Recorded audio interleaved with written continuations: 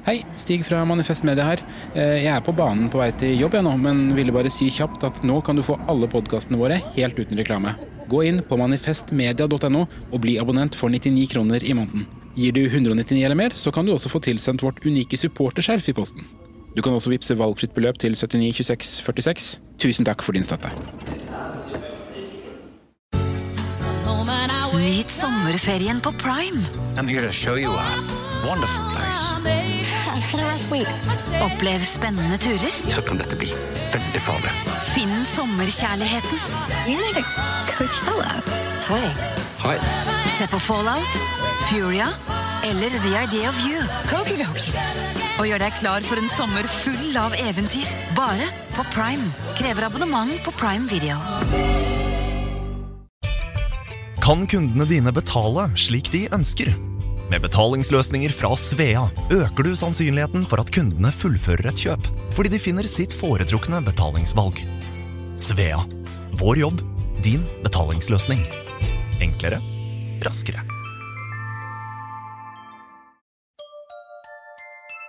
Liker du denne podcasten? Manifest Media folkefinansiert, og vi derfor avhengig av din støtte. Vips valgfritt beløp til 792646, eller gi et fast månedlig beløp på manifestmedia.no/supporter.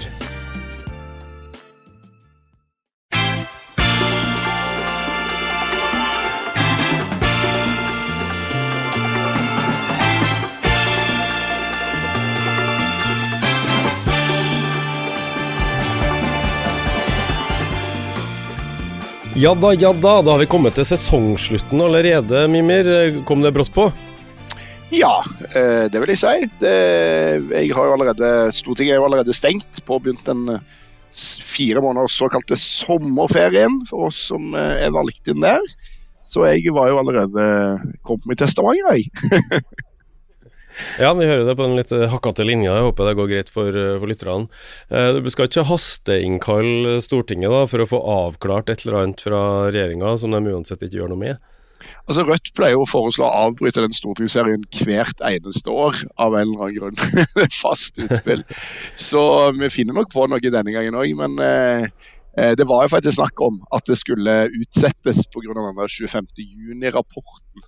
Terrorskytingen i Oslo, men det ble foreløpig ikke noe av.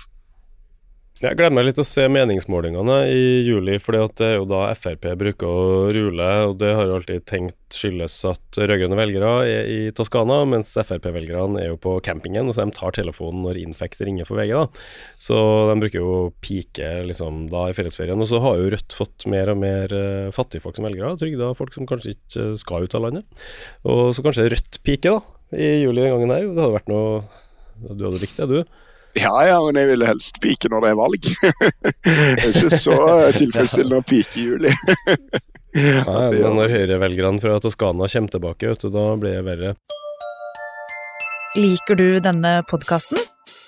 Manifest Media trenger støtte fra deg for å fortsette å gi deg innhold. Vips valgfritt beløp til 792646. 792646. Eller du kan gi et fast månedlig beløp ved å gå inn på manifestmedia.no/supporter. Du, jeg tenker nå som det er sesongslutt og ferie for Mimir og Marsdal snart også, kanskje vi skal oppsummere bitte litt grann, hva har vi lært, eller hvordan har det gått, hva syns vi om det her podcastprosjektet som har holdt på siden før jul da. Hva er det som slår deg liksom? Har det gått bra, eller har det gått dårlig? Nei, midt på treet holdt jeg på å si. Det er jo, det kommer litt an på tema, synes jeg av og til. Så, og så er jo, vi har jo litt ulike tilnærming til det da. Du er jo veldig glad i å forberede ting, mens jeg er jo misliker jo sterkt å forberede ting, og foretrekker å ta det litt på sparket da. Så det er hele veien en liten sånn gnisning mellom hvor mye tid og krefter vi skal bruke før vi går i gang. Og de som ikke hører på, de vet jo for eksempel at eller de som ikke vet hvordan dette spilles inn, det begynner jo med at vi møtes, og så har Magnus behov for å snakke seg litt gjennom det som skal skje, og da sitter jeg stort sett og ser på mobilen og venter, og så tar det sikkert en halvtime, eller i mine øyne en evighet før vi kommer i gang da. Så det er jo klassisk da, men det er jo gøy i det minste, og det er jo det viktigste det. Ja, og hvis jeg skal ta det positive først da, så jo det den responsen som får veldig mye både på e-post og ellers mye entusiasme rundt det. Det jo en 10-15 000, tror jeg, i hvert fall som hører en episode da, over tid, og mange av dem henvender seg også, og det som vi endte opp med var jo å snakke om ting vi synes uløst selv for venstresiden. Vi snakker ganske lite om ting som vi skjønt enige om, og der du risikerer at dialogen egentlig en monolog som prøver å fortelle lytteren hva hun skal mene, eller han, for det jo mest menn. Jeg sjekket på abonnentene, så lå vi rundt 75% mannlige abonnenter, men det jo mennesker det også. Og jeg tenker at det der at vi går løs på det uløste, og at ofte problemet egentlig ikke blir løst gjennom episoden føles befriende for mange også, at ikke skal sitte på sin høye hest og ha en fasit på alt. Så der merker jeg at det en åre som verdt å grave videre i. Ja, hva tenker du om det? Jo, jeg tenker det jo vi kan jo egentlig ikke noe annet, for at de spørsmålene vi ofte tar opp, de lar seg jo ikke uten videre å løse. Det jo ikke sånn at det finnes et fasitsvar for oss heller på viktige avveininger mellom for eksempel vekst og vern, da, eller hvordan venstresiden skal møte høyrebølgen og sånn. Hadde vi visst svaret på de greiene der, så hadde vi bare gjort det. Ikke sånn å prate om det og diskutert. Så det jo helt åpenbart at vi må holde fast i det. Da. Det 75% menn, og cirka, det jo ganske, det skal man si.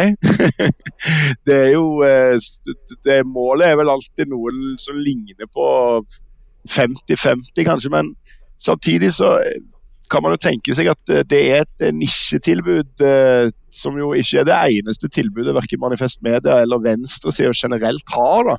Og hvis veldig mange av de andre tilbudene venstresiden har 75% damer som benytter seg av, så kan det jo hende at dette faktisk bidrar til en form for mangfold da. Og det kanskje ikke sånn annet å forvente, egentlig. Nei, jeg synes jeg husker fra da vi startet opp det her, at vi snakket om det, at menn var en målgruppe, og det føltes jo provoserende det, men jeg tror nok at hvis du har damer på lufta, så kommer det flere damer å høre på, og omvendt, så det tror jeg en veldig sterk faktor på sånne ting. Og så ser vi jo også at noen av de mest populære podcastene i verden, sånn som Joe Rogan sin, som varer evigheter, nesten bare menn som intervjuer, så de sitter og jobber om veldig mye på en gang, har jeg inntrykk av, men også en relativt populær podcast i Norge som Wolfgang V. Uncut, det jo også sånn jabberadio med noe mer, de melder på mye lenger enn også sånn. Og hvorfor i alle dager ble det så populært, og det jo i all hovedsak menn som flokker seg rundt det også, det interesserer meg bitte litt, altså, og min hypotese, den som følger at menn i gjennomsnitt mer monomant anlagt. Jeg tror kvinnfolk i gjennomsnitt har høyere sånn multitaskingsevner. Det sikkert gode evolusjonspsykologiske grunner til det. De hadde både bært ungen og rørt i gryta samtidig, mens vi monomant har jaktet på den antilopen eller et eller annet. Og det monomane har liksom, det stod mye sterkere før, altså at du kunne se sånne åpen postdebatter på NRK som har vært i 3 timer på 50-tallet, mens nå har programmeringen blitt kortere, mer og mer rettet inn mot sånn kvinne 32 som målgruppe, og mannens evne til å fordype seg i nøyaktig hvordan du fikser de Shimano-skivebremsene på sykkelen din i 10 timer, eller sånn der prating da, det har tydeligvis blitt litt undertrykt, så jeg tror det et vakuum der. Og kanskje at vår podcast snakker litt til det, selv om den ikke så ekstrem som Joe Rogan og sånn da. Så jeg skjønner at det her kontroversielt, men jeg slår et slag for den monomane mannen. Ja, og så det jo, det kan jo også hende at sånn meningsytring, altså det å ha liksom sterke meninger om ting, at det også noe som menn liker å tro at de har i alle fall, eller prøver å ha, og at en del av den type podcast-sfæren her da, jo på en måte ikke liksom, det jo bare noen gubber som sitter og mener ting, og at det kanskje, falle i smak hos menn mer enn det gjør hos damer. Det ser du i meningsmålinger også, at menn har mye tydeligere mening om for eksempel EU-medlemskap, og at vet-gruppa markant mye større hos kvinnfolk, så de føler liksom ikke den samme plikten til å ha en mening da, som alle sånne menn som tror vi kan så mye. Men samtidig så tenker jeg at vi gjør litt uløste ting, det litt positivt andre veien igjen, at det ikke så påståelig og sånn, og mange setter nok pris på det, og så får vi veldig mye skryt for å ha gjester, så hvis vi skal lære noe på den andre siden, så tror jeg vi skal prioritere å ha ha gjester og ha folk som mener det motsatte fra andre siden av spekteret. Det får vi masse positiv tilbakemelding på. Og noen av de mest populære episodene, sånn som Cecilie Hellestvedt om krigen i Ukraina, og hva som egentlig det geopolitiske spillet her, som har vært en av de mest hørte, har jo også et visst sånt opplysningsaspekt da. Du lærer noe som du ikke visste om fra før, fordi hun har virkelig satt seg inn i ting som du og mange ikke har hatt tid til. Så det kan jo være mine sånn forsetter for neste sesong, at ting skal være enda mer forberedt, har jeg tenkt. At du kan formidle den typen kunnskap fra eksperter og sånn, og få invitert mer kilder fra motsatt side, fra Civita, sånn, ikke sant, så du får den meningsbrytningen. Det tror jeg er litt sånn luft i luka for folk da. Ja.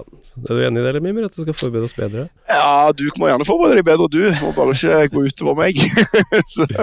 så går det fint. Ja. Men en annen siste ting da, er jo bare at det slutter aldri å overraske meg hvor mye de som hører på podcast bryr seg om det de hører på. Altså hvis du skriver en tekst i en avis, sant? Og så leses den avisen av 100 000 folk da, så får du jo maks 50 tilbakemeldinger liksom.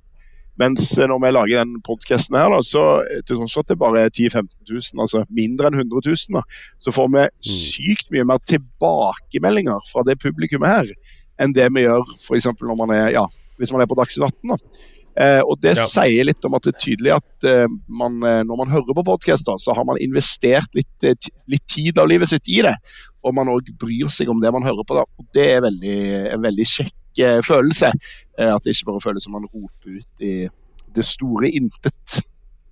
Ja, helt enig. Jeg har blitt veldig overveldet av mye av den responsen, at folk er så entusiastiske og ivrige og som heier det fram og har masse ideer og forslag og virkelig engasjerer seg, og det føles som det er et stort vakuum her i sånne, i rett og slett venstre-podcast, så det skal vi lage mer av. Og hvis vi skal ha noen gjester til høstsesongen, har du en drømmegjest du vil nominere?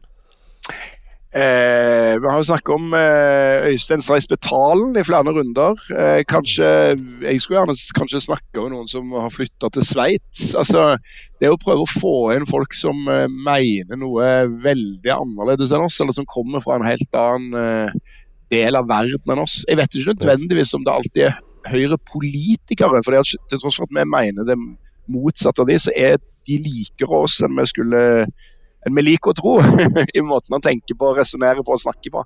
Så kanskje folk i den grad det går fra litt utenfor det politiske spekter og sånn i det hele tatt da. Ja, men da kan vi prøve på det da. Øystein, hvis du hører, du har nummeret mitt. Vi skal ta noen lytterspørsmål, det har kommet inn en god del, vi skal bare ta noen få, så tror jeg også vi skal se kort på liksom det aktuelle som skjer inn mot sommerferien.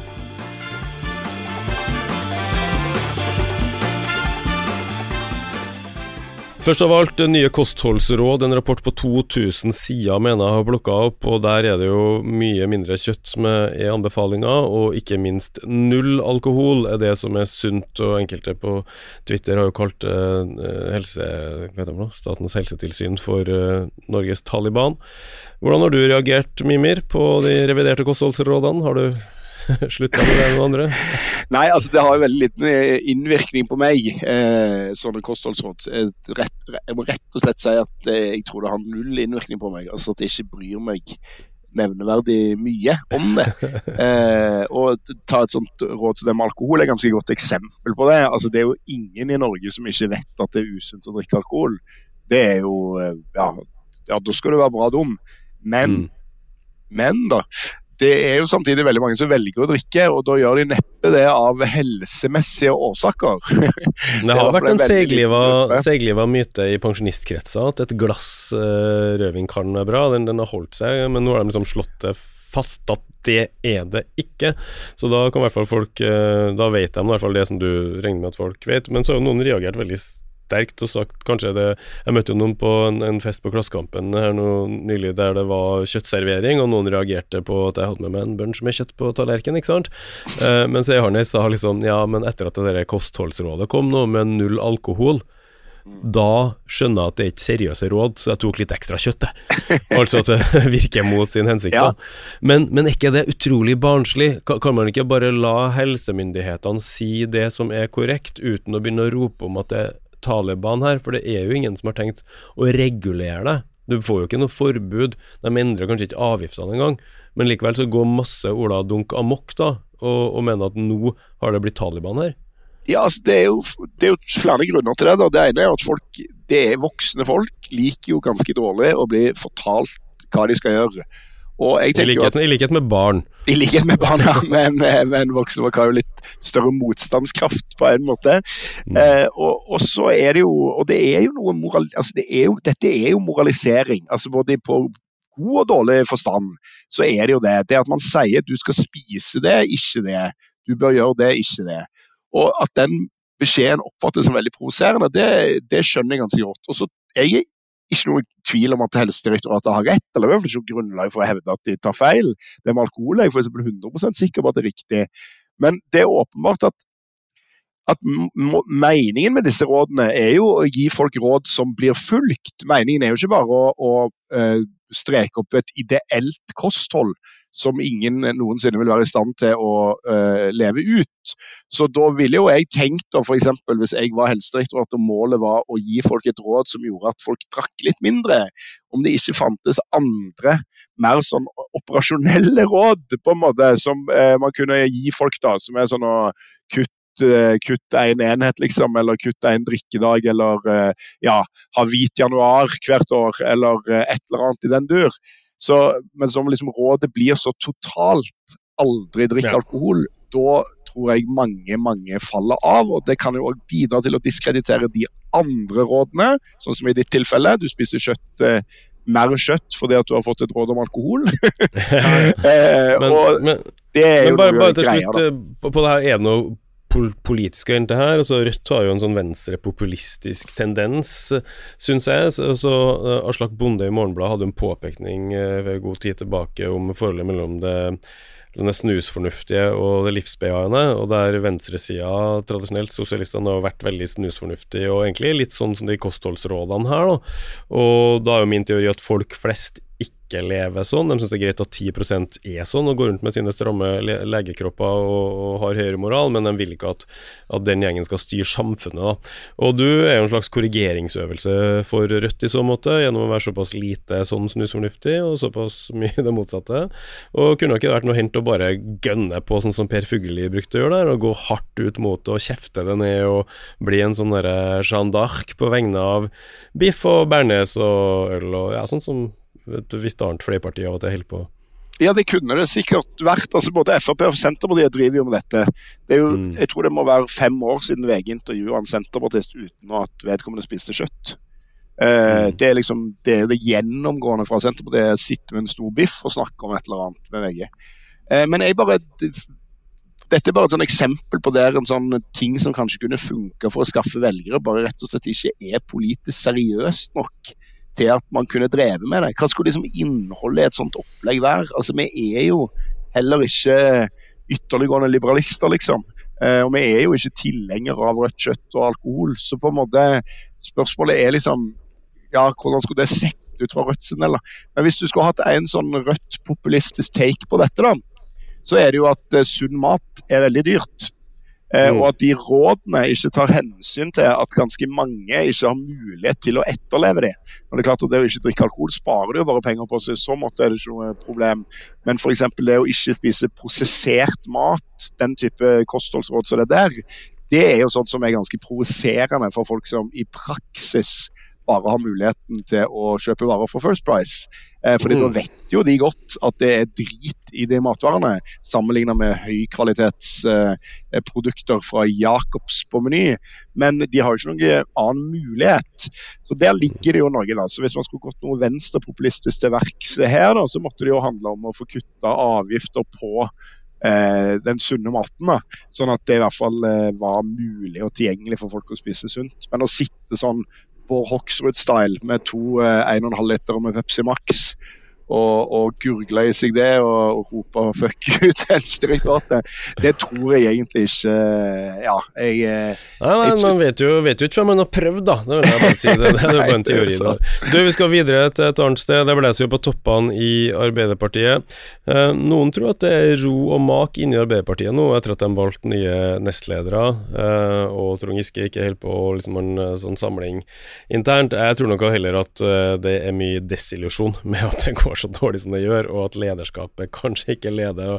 Men hva vet nå jeg? Jeg er jo ikke med i Arbeiderpartiet, men det er jo Tonje Brenna, kunnskapsministeren, som også er nestleder, og hun har jo gått på en smell, fordi hun var så uheldig at hun ga styreverv til en god venn i statsrådposisjonen sin, en sånn advokat som heter Frode Elgsem, som har vært nært på Utøya-prosessen da, og utnevnt han og glemt å melde seg selv inhabil. Og så er det da storm rundt henne, og Sylvi Lysthaug har smørt sammen, hva er det for noe, 22 spørsmål. Har hun drept seg ut her, eller skal vi bare trekke på skuldrene? Hvorfor blir det så mye bråk hver gang noen driver og nestleder i Arbeiderpartiet?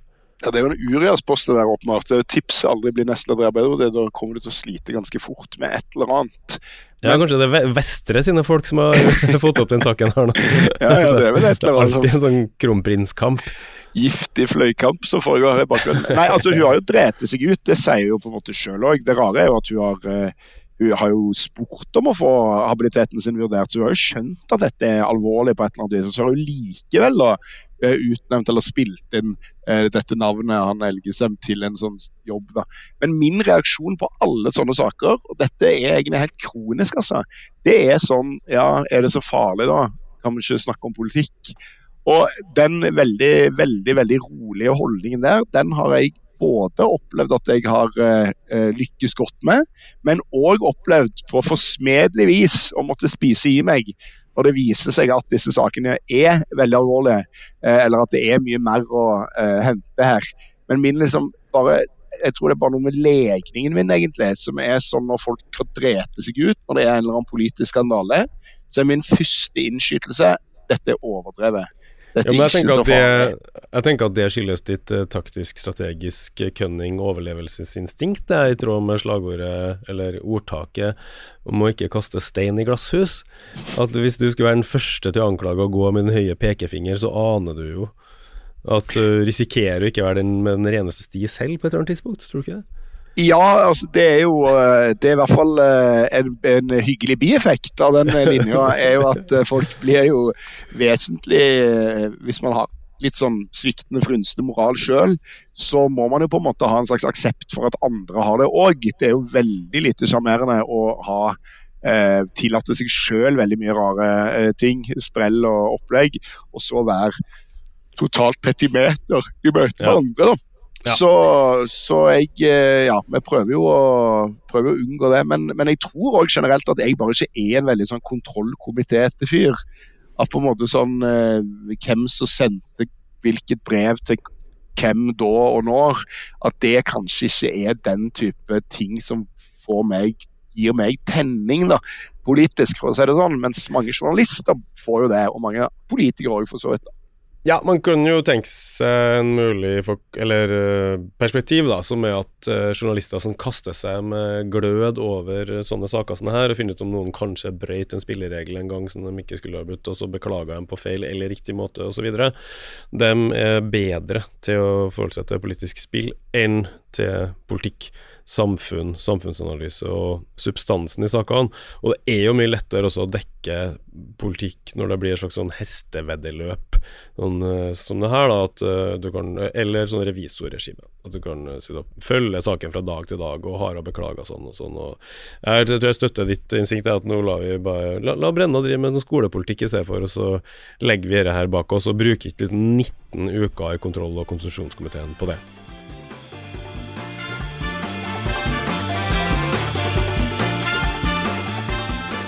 Nei, men da er vi jo i gang med lytterspørsmål straks da. Vi har fått inn en god del e-post, og vi rekker bare noen få av dem, men la meg først presentere for lytterne Kristoffer Buran fra Buran Records. Han skal da gi ut debutsingelen sin nå i juni. Den heter Til venstre, til høyre, og inni der så står det tekstlinje at den eneste som prater stand til Mimi Kristiansson, han beskrives som en dansbar låt for klubben, der klasseskilla og stortingsgarasjen er med da ut på dansegulvet. Vi tar en liten sniklytt. Ikke gå lat som du ikke later som den eneste som prater sant til Mimi Kristiansson, forvirret retning igjen. Ja, det er din musikk det her, Kristiansson? Ja, nei, ikke helt min smak da, men det er jo alltid smigrende å bli nevnt. Ja, er det ikke det? Altså, og spørsmålet da, som Kristoffer lagt ved hvordan stiller hovedpersonen seg selv til påstanden om at den eneste som prater sant Mimir Kristiansson? Føler du at snakker du egentlig så mye sant? Altså, jeg synes dette er så underlig, fordi at det hender jo faktisk at folk sier sånn det som er bra med deg er at du er så ærlig og sånn.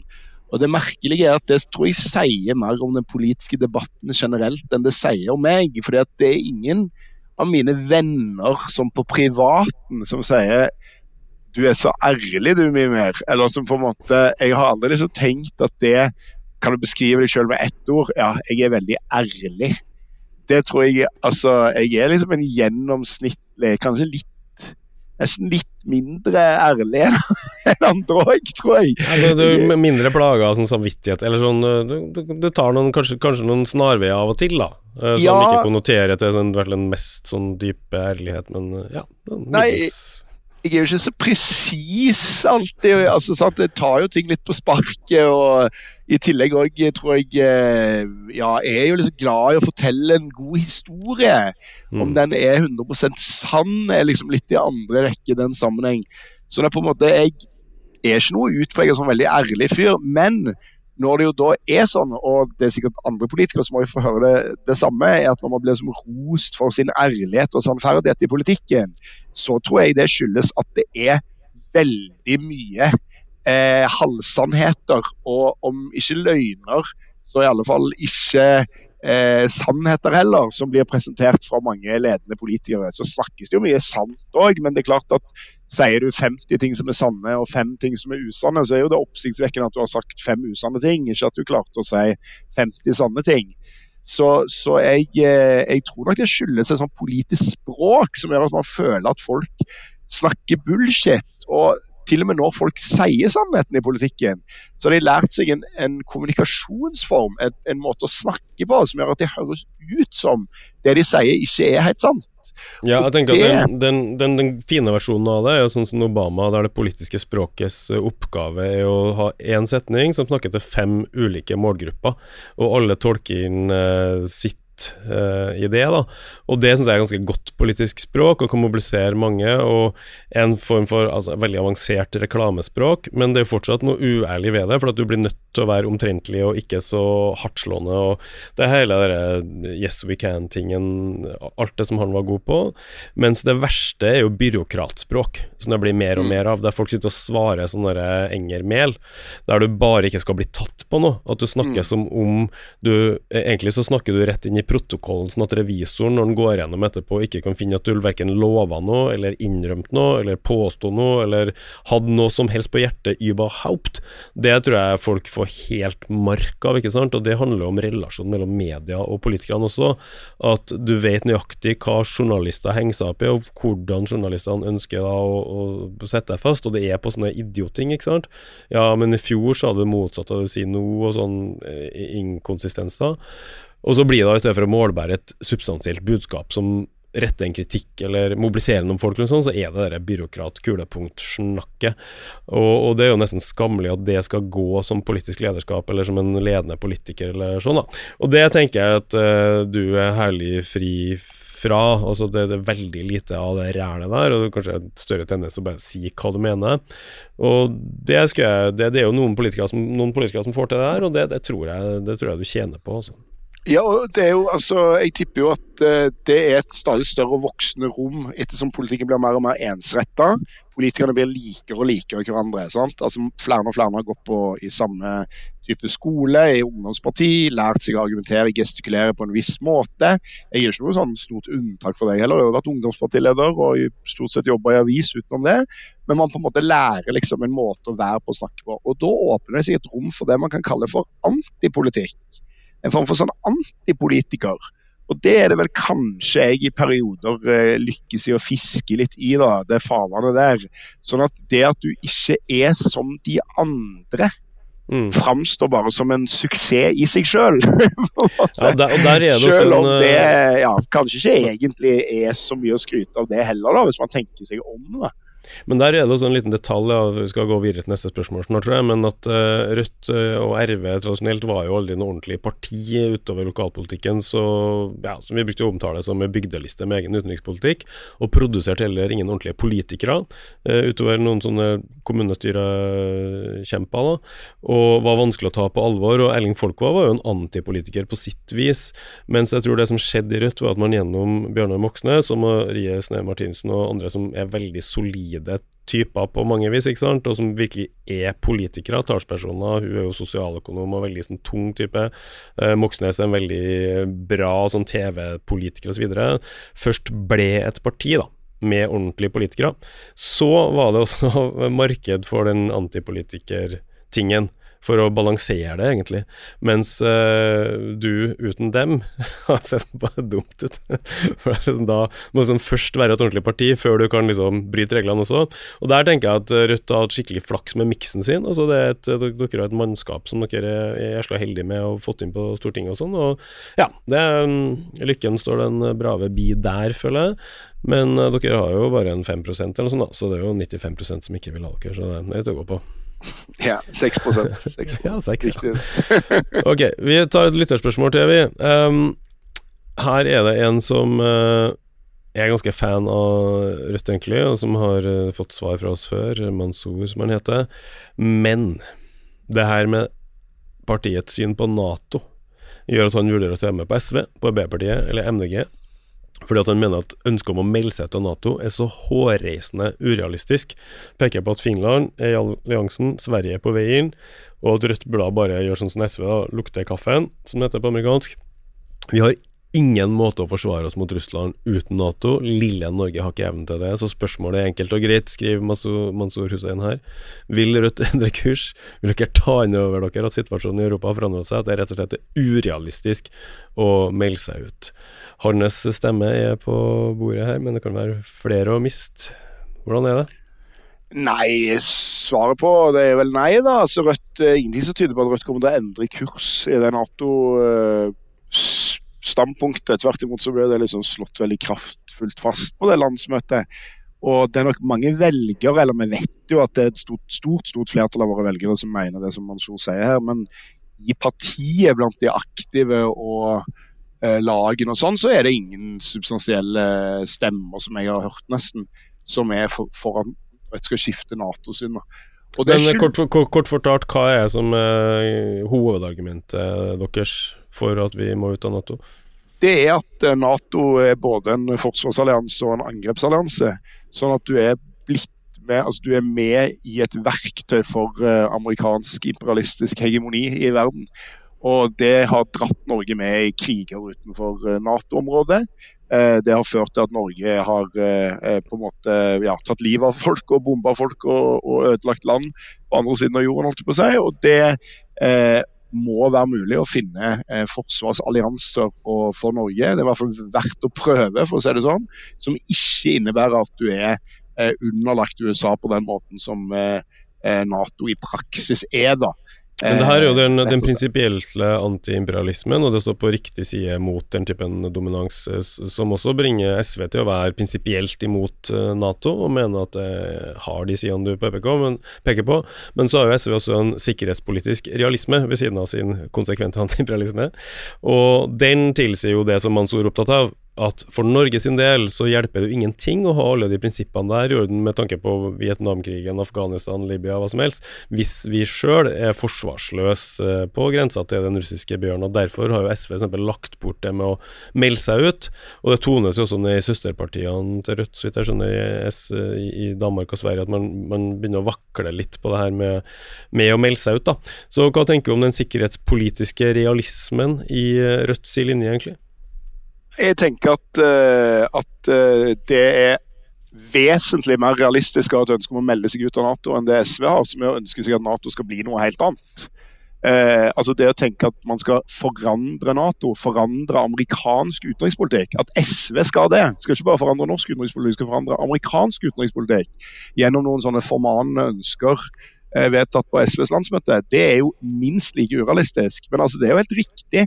På en måte det er enig i at de ikke bør overvurdere Norges eller SV sin evne til det, og det tror jeg nok de vil være ganske enige i selv også, men det vi spør om, eller jeg spør om med den sikkerhetspolitiske realismen, handler jo ikke om det. Det handler om realismen i at Norge skal ha et troverdig forsvar uten å ha en sikkerhetspolitisk allianse, som den situasjonen vi havner i hvis vi bare melder oss ut av NATO. Ja, hvor realistisk er Rødt sin politikk? Er det noe dere ville ha gjennomført hvis dere fikk flertall, for eksempel? Ja, det det. Og så det ikke helt riktig at Rødt mot at Norge skal ha en sikkerhetspolitisk allianse. Norge har mange sikkerhetspolitiske allianser, faktisk. Det ikke bare NATO som en Norges sikkerhetspolitiske allianse. Og selv om Sverige og Finland, nå jo Sverige på vei inn mens Finland inne, så det jo sånn at de har levd utenfor NATO med Stalin som nabo i Finland i 70 år uten å bli angrepet. Det jo mulig å se for seg andre allianseformer, andre allianser enn det. Og jeg tror ikke sikkerhetsgarantien i Vest-Europa sånn at hvis Norge ikke med i NATO, så synes Sverige, Danmark, Finland, Storbritannia, Tyskland, Frankrike at det kan bare være det samme, vi bare lar det landet bli invadert av Putin. Det synes jeg heller ikke fremstår helt realistisk. Så det jo en catch-22 dette her, fordi at det som riktig at det helt urealistisk, jo at det finnes jo ingen politisk støtte for dette her utover i Rødt, altså nå heller ikke engang i SV. Og det en forsvinnende liten del av befolkningen som støtter dette, og det langt frem til å på en måte peke på alternative ting. Men hvis man ikke kan ha ønsker, vyer, ideer i politikken om at man vil jobbe for på en måte en annen verden enn den man har, da det jo i praksis ganske mye av politikken det ganske mange partier da, som egentlig må legges litt bort. Da. Så jeg tror at det mulig hvis du gjenreiser det norske forsvaret, som jo NATO-partiene har bygd ned, da, ikke Rødt og SV, og i tillegg da søke sikkerhetspolitiske allianser med andre europeiske land, men uten å være en del av et NATO som har sånn first strike policy, og der overkommandoen alltid skal være i USA, så tror jeg det mulig å forsvare Norge mot Russland. Det tror jeg, ja.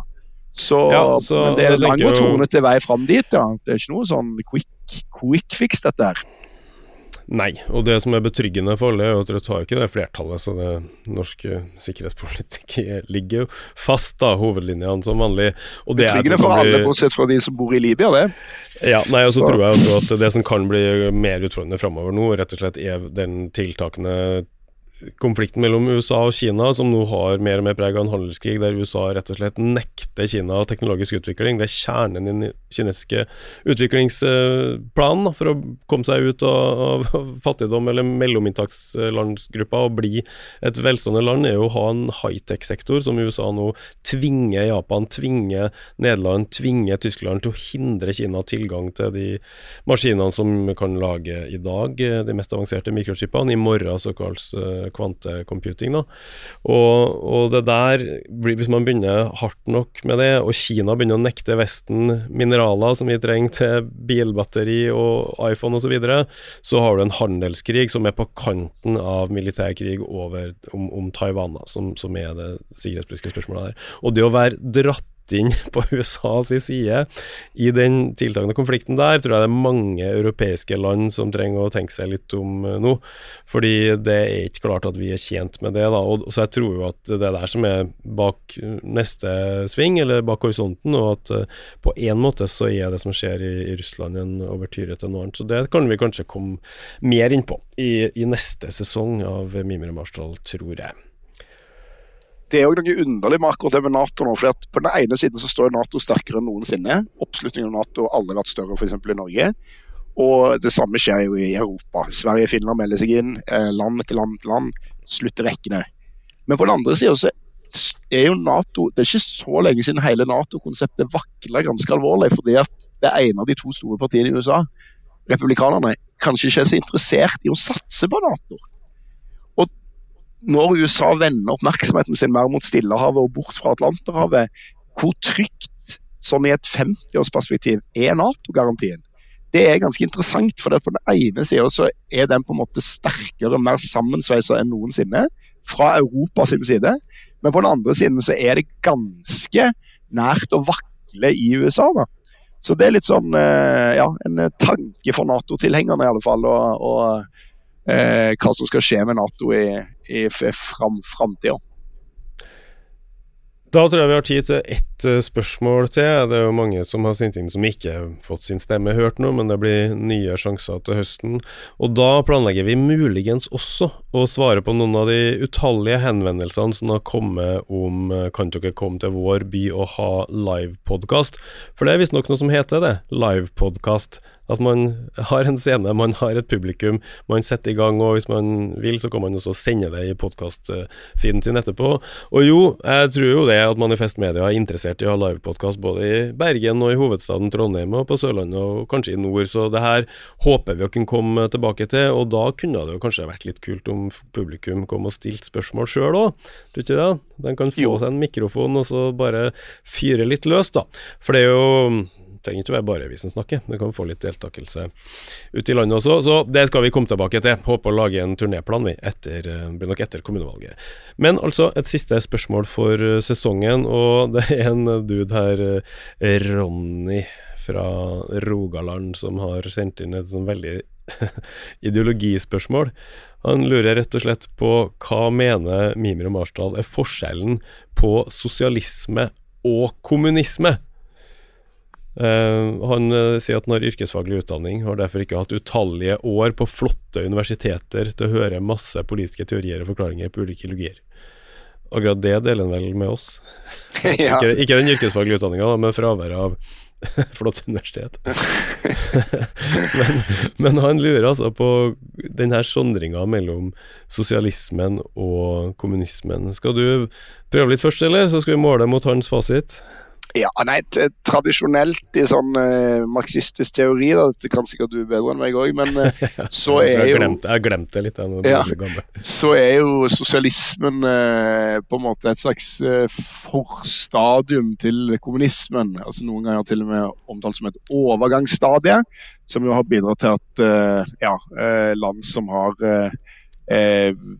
der kommunistpartiet har styrt veldig ofte har akseptert, liksom, det har vært begrunnelsen for at det må være diktatur da, at det er et overgangsstadie på vei mot klasseløse, til og med stats- og pengeløse kommunistiske samfunn, der det er en sånn form for nirvana, der alle motsetninger, eller de mest antagonistiske motsetningene mellom arbeid og kapital i alle fall er oppløst, og der menneskene lever i total frihet og lykke da.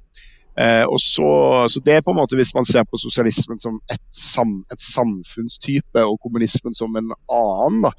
Men det er klart at ismer er jo ikke land, så det er jo på en måte og kanskje en idétradisjon i Norge. I alle fall har det vært sånn at kommunistpartiet NKP og senere AKP har kalt seg kommunistiske, mens de som har ikke vært revolusjonære eller i større grad har akseptert en mer sånn reformistisk vei da, altså at man ikke skal gjøre revolusjon, men endre skritt for skritt har operert som sosialister da, først Arbeiderpartiet. Også en annen ting som ikke bare er det med reform, men også det med demokrati, at kommuniststatene var jo diktatur som rettferdiggjorde ettpartidiktaturet, og alle de blodige midlene som fylte med det, og dem som kalte seg kommunistpartier i Vesten, rettferdiggjorde det samme, mens sosialistene ofte var mer tilhengere av demokrati og ikke aksepterte diktatur. Og det er jo derfor jeg også alltid har pirket på at du mener at man skal kalle seg kommunist, og i hvert fall på fredagsfylla, mens jeg tror det er tvilsomt. Og jeg lovet jo i sin tid at vi skulle få tatt et oppgjør med det, så den lovnaden må vi jo da det er data-rollover til høstens sesong. Vi skal komme tilbake til det, om det går an å kalle seg kommunist. Men jeg tror jo historisk da, at du har rett i det med at det ble ansett som sånne stadier. Og det er en ganske interessant ting i den marxologiske tradisjonen, liksom, at man ser for seg et urkommunistisk samfunn som var uten sånne klasser som delt etter eiendom, liksom, og så har du ulike stadier av klassesamfunn som man tror er enhetlige kategorier, som feudalisme og kapitalisme og sånn, som overhodet ikke er enhetlige kategorier, tror jeg, så det går å sjekke litt. Og så kulminerer da i et kommunistisk nirvana, som på en måte er gjenførelsen av det klasseløse samfunnet, men på en mye høyere teknologisk og økonomisk nivå, da, ikke sant? Og det her er jo veldig gjenkjennelig fra religiøse forestillinger om en urtilstand i Edens hage, altså et syndefall med privateiendommens oppståelse, og så gjennom kamp og frelse da, fram tilbake til den ideale, til nirvana som du kalte det da. Og det en ganske barnslig forestilling, og den også teleologisk, som betyr at du mener at historien har et mål som ligger fremme der, og at det handler bare om å komme seg dit, akkurat som i et dataspill, mens voksne mennesker skjønner jo at historien ikke foregår teleologisk, tror jeg, og ikke har en sånn endestasjon eller noe sånt. Så jeg synes hele den stadietenkingen den har jo noe for seg, for samfunn kan jo kategoriseres.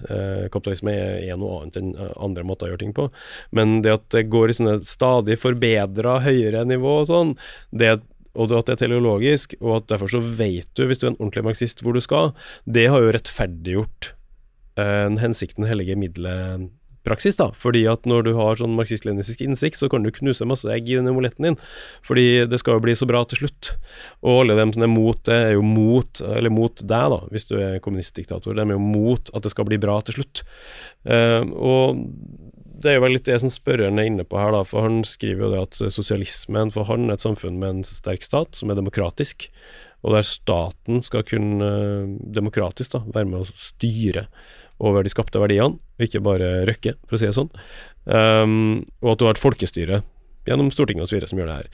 Mens kommunismen for han da, Ronny her, det er et eller annet sånn idealverden der folket direkte eier produksjonsmidlene som det står. Skriver han da. Og det synes jeg er veldig rart for meg, for det kan du gjøre hvis du er en selvdrivende bonde. Men i et stort, avansert produksjonssystem som det vi har globalt i dag, veldig vanskelig å se for seg eie direkte. Det må jo være via en organisasjon, det må være via stater og sånn. Og så mener han at det er et interessant tankeeksperiment, men helt urealistisk etter hans mening, så han har valgt seg å kalle seg sosialist i stedet for kommunist. Er det der Rødt er også, eller? At de tror at staten har kommet for å bli? Ja. Nei, altså vi kaller sosialister i Rødt, ja. Så er det denne ene setningen i prinsipprogrammet om det klasseløse samfunn, det Karl Marx kalte kommunisme, men så står det jo sosialisme og sosialist, tror jeg, 60 ganger. Så det er jo det som er på en måte hovedretningen. Men det er jo... min tolking av den setningen, bare for å nevne det, er jo at når det står det Karl Marx kalte kommunisme, så er det jo bare for å ta avstand fra sovjetkommunismen. Ja, det er riktig det, og det er jo ikke noe småting det. Det er viktig, tvert imot viktig det, å ta avstand fra sovjetkommunismen når du har den type historiske røtter. Da. Men det som jo er litt interessant er jo at, altså nå har vi jo snakket om den, jeg er helt enig i det du sier, den stadietenkningen, og det er helt riktig at det er blitt brukt som en sånn påskudd i disse sosialistdiktaturene eller kommunistdiktaturene for å utsette på en måte innføring av demokrati. Vi må bare gjennom denne sosialistiske overgangsfasen. Den er forferdelig, det blir hardt, men på andre siden så venter det kommunistiske paradis. Så da kommer man nesten vente med å ha valg eller lignende frem til det. Så det er jo en veldig farlig måte å tenke på, eller at det er blitt brukt på en veldig farlig måte. Da. Ja, for å frigjøre dere skal vi undertrykke dere, liksom ja. Beskjeden til arbeiderklassen da. Men det paradoksale er jo at det er helt riktig at i norsk tradisjon og i vestlig tradisjon så har på en måte skillet på folkemunne vært sånn at sosialisme er demokratisk og kommunisme er diktatorisk. Og at østblokken er kommunistisk, mens for eksempel, ja, kanskje til og med en figur som Einar Gerhardsen da, er sosialistisk på en måte. Og det er jo et veldig sånn enkelt og greit skille, og det er det som folkelig så er det nok det folk tenker. Men det paradoksale er jo at disse ismene løper jo på kryss og tvers. Sånn at jeg nevnte jo Gerhardsen for eksempel, som jo da, paradoksalt nok, aldri kalte seg selv sosialdemokrat, fordi det forbandt han med noe fløystrid på 20-tallet, så for han var det veldig viktig å ta avstand fra å være sosialdemokrat. Mens alle i dag i Norge vil jo tenke på Einar Gerhardsen som den viktigste sosialdemokraten i Norge. Ja, for han kalte seg sosialist, jo ikke? Sosialist, altså en periode kalte han seg jo kommunist da, men det er jo i ungdomstiden, og så blir det sosialist etter hvert da. Og Arbeiderpartiet har jo også kalt seg kommunistisk, sant? Og hatt kommunisme, og vært med i Komintern, Kommunistisk Internasjonale, men så gått bort fra det da. Mens det partiet som Lenin leder i Sovjetunionen, det heter jo Russlands sosialdemokratiske parti, når de tok makten i 1917, og så skiftet de navn til kommunisme og sånn. Og Sovjetunionen var jo sambandet av sovjetiske sosialistrepublikker, altså ikke kommunistrepublikker, for det var ikke blitt kommunisme ennå. Det var jo overgangsstadiet. Sånn at det litt så komisk med de ismene, fordi at på en side så det veldig greit og enkelt i dagligtalen å lage det skillet, men hvis man går inn og på en måte prøver å liksom, ja, ikke så bare tenke først så skal folk forbinde med det da, men hva det på en måte inneholder, så bildet mye mer på kryss og tvers da. Men jeg tenker at det en ting å lære av den observasjonen din der, som også går litt tilbake til spørsmålsstilleren, fordi når han spør hva som forskjellen på sosialisme og kommunisme, så høres det litt ut for meg som han snakker om to ting. Altså to ting som eksisterer ut i virkeligheten, utenfor språket. Og at det gjelder bare å få sagt nøyaktig hva den tingen så får man grep om den. Nesten som det i naturvitenskapen. At du må bare få satt begrep på de tingene som objektivt der. Men når du beskriver den idéhistorien, så ser man jo straks at sånn det jo overhodet ikke. Det finnes ingenting som heter sosialisme. Det finnes ingenting eller en objektiv størrelse som heter kommunisme. Hvis du tror det, hvis de ordene begynner å opptre i hodet ditt og marsjere rundt der som faktiske objektive realiteter, så det som vi kaller for tingliggjøring av begrepet. Altså du tror at ordet en ting, men det ikke. Det egentlig innsatsfaktorer i den ideologiske krigen. Det ord folk bruker etter som det passer seg. Han kalte seg kommunist først, og så sosialist, og Lenin sa sosialdemokrat fordi noen andre hadde sagt noe annet til hele tiden å differensiere det politiske produktet i markedet. Og det skifter jo med tid da, både med mote og med stridigheter, hva som funker i ditt samfunn. Og derfor så går folk seg så vill etter mitt syn når de begynner å tro på en isme, og tro på et begrep som om det var en objektiv ting ut av det, som når du tror på Gud. Han finnes objektivt, og du må bare klare å nærme deg gjennom den rette introspeksjonen, eller de rette ritualene, eller å lese den rette avisa, eller å tro på den rette trosetningen da. Og da mener jeg at folk lurer seg selv. Vi må bare innse at de ordene her kan byttes ut, uten at det noe farlig, og at det ikke finnes sånne objektive realiteter, og spesielt ikke i fremtiden. Altså en idealtilstand som du kan ha sikker kunnskap om, som heter kommunisme, og som du vet kommer til å komme. Hvis du uttrykker det, så kan jeg slå fast med sikkerhet at da du et religiøst menneske. Og det kanskje alle av oss, men noen mer enn andre. Og blant de mer religiøse i politikken har nok vært kommunistene da. Og hva tenker du om det helt til slutt? Det ikke litt bra å være litt troende også? Jo, altså det akkurat som du sier da, det spørsmålet, hvis du på en måte frier deg fra den tanken om at kommunismen det akkurat samme som folk spør om det klasseløse samfunnet, som ikke en isme. Hvordan ser det samfunnet ut på en måte? Og da vil jeg at du skal liksom beskrive et land, altså et fremtidsland, helt konkret skissere opp hva alle de største byene heter, og hvordan gatene ser ut, og hvordan borettslagene organisert og alt mulig. Mens det jo en idé, det klasseløse samfunn. Altså det jo det er et slags prinsipp. Nesten. Det prinsipp, ja. Et begrep liksom, som på en måte jo kan være nyttiggjørende, og sånne utopier da, hvis man skal si det, for det er jo det kan jo være nyttige, fordi at de kan liksom være de kan lede deg i en tankeretning på en måte som god da.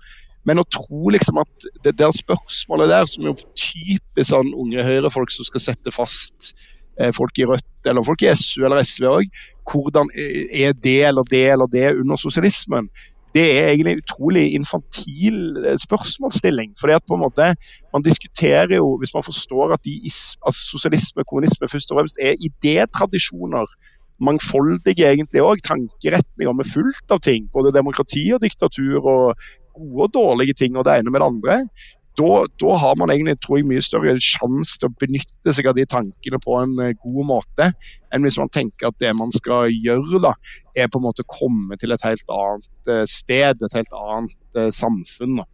Ja, nei, men det synes jeg det en bra oppsummering, og bare for å legge til en liten ting også, det med, jeg kaller tingliggjøring av begrepet, det jo ikke noe som radisene har monopol på, det foregår hele tiden, et av mine favoritter, og det med globalisering, jeg var på et møte med noen NHO-folk her om dagen, og da var vi i diskusjon i gruppa om ikke globaliseringen satt i revers eller ikke, hvordan går det med globaliseringen etter at Kina begynte med X og Y, og da har man jo bare et ord, et begrep, et motord fra 1990-tallet som man tror en ting, og begynner å diskutere hvorvidt den tingen I vekst eller I decline eller ikke sant? Og det der tror jeg kunne ha sånn ikke nyttårsforsett da, men sånn sommerforsett og tenke litt mer på de begrepene som andre tenker med og være litt sånn, jeg kan si litt på alerten da, mot ord som poserer som ting da, fordi det så lett å la seg lure min følelse, men jeg gjør det hele tiden selv også, at har sånne ferdige forestillinger I hodet som et begrep, mens hvis du åpner boksen så det mye rart inni da.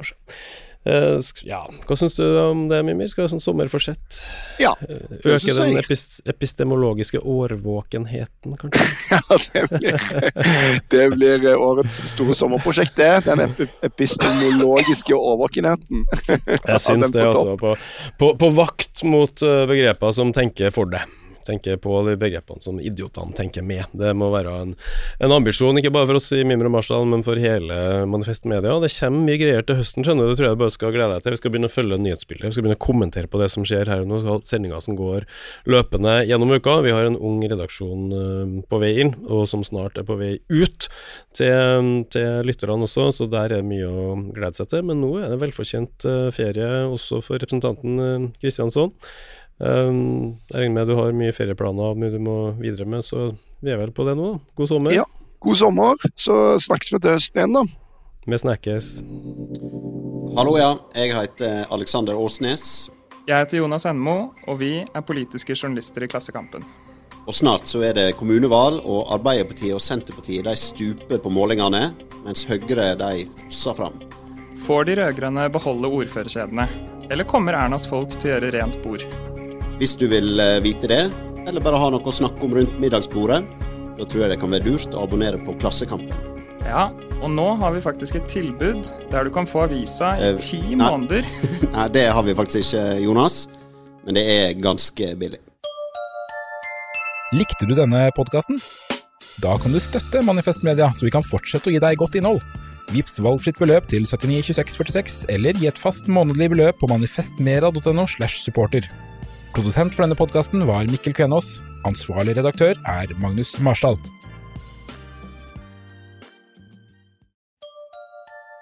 Likte du denne podcasten?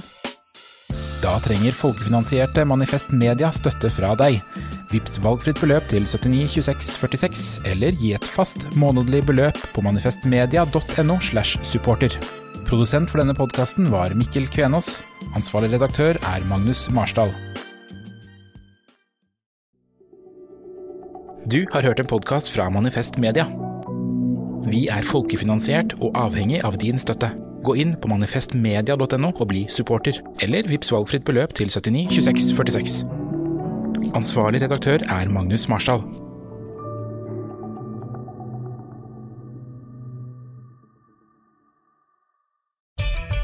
Kan kundene dine betale slik de ønsker? Med betalingsløsninger fra Svea øker du sannsynligheten for at kundene fullfører et kjøp, fordi de finner sitt foretrukne betalingsvalg.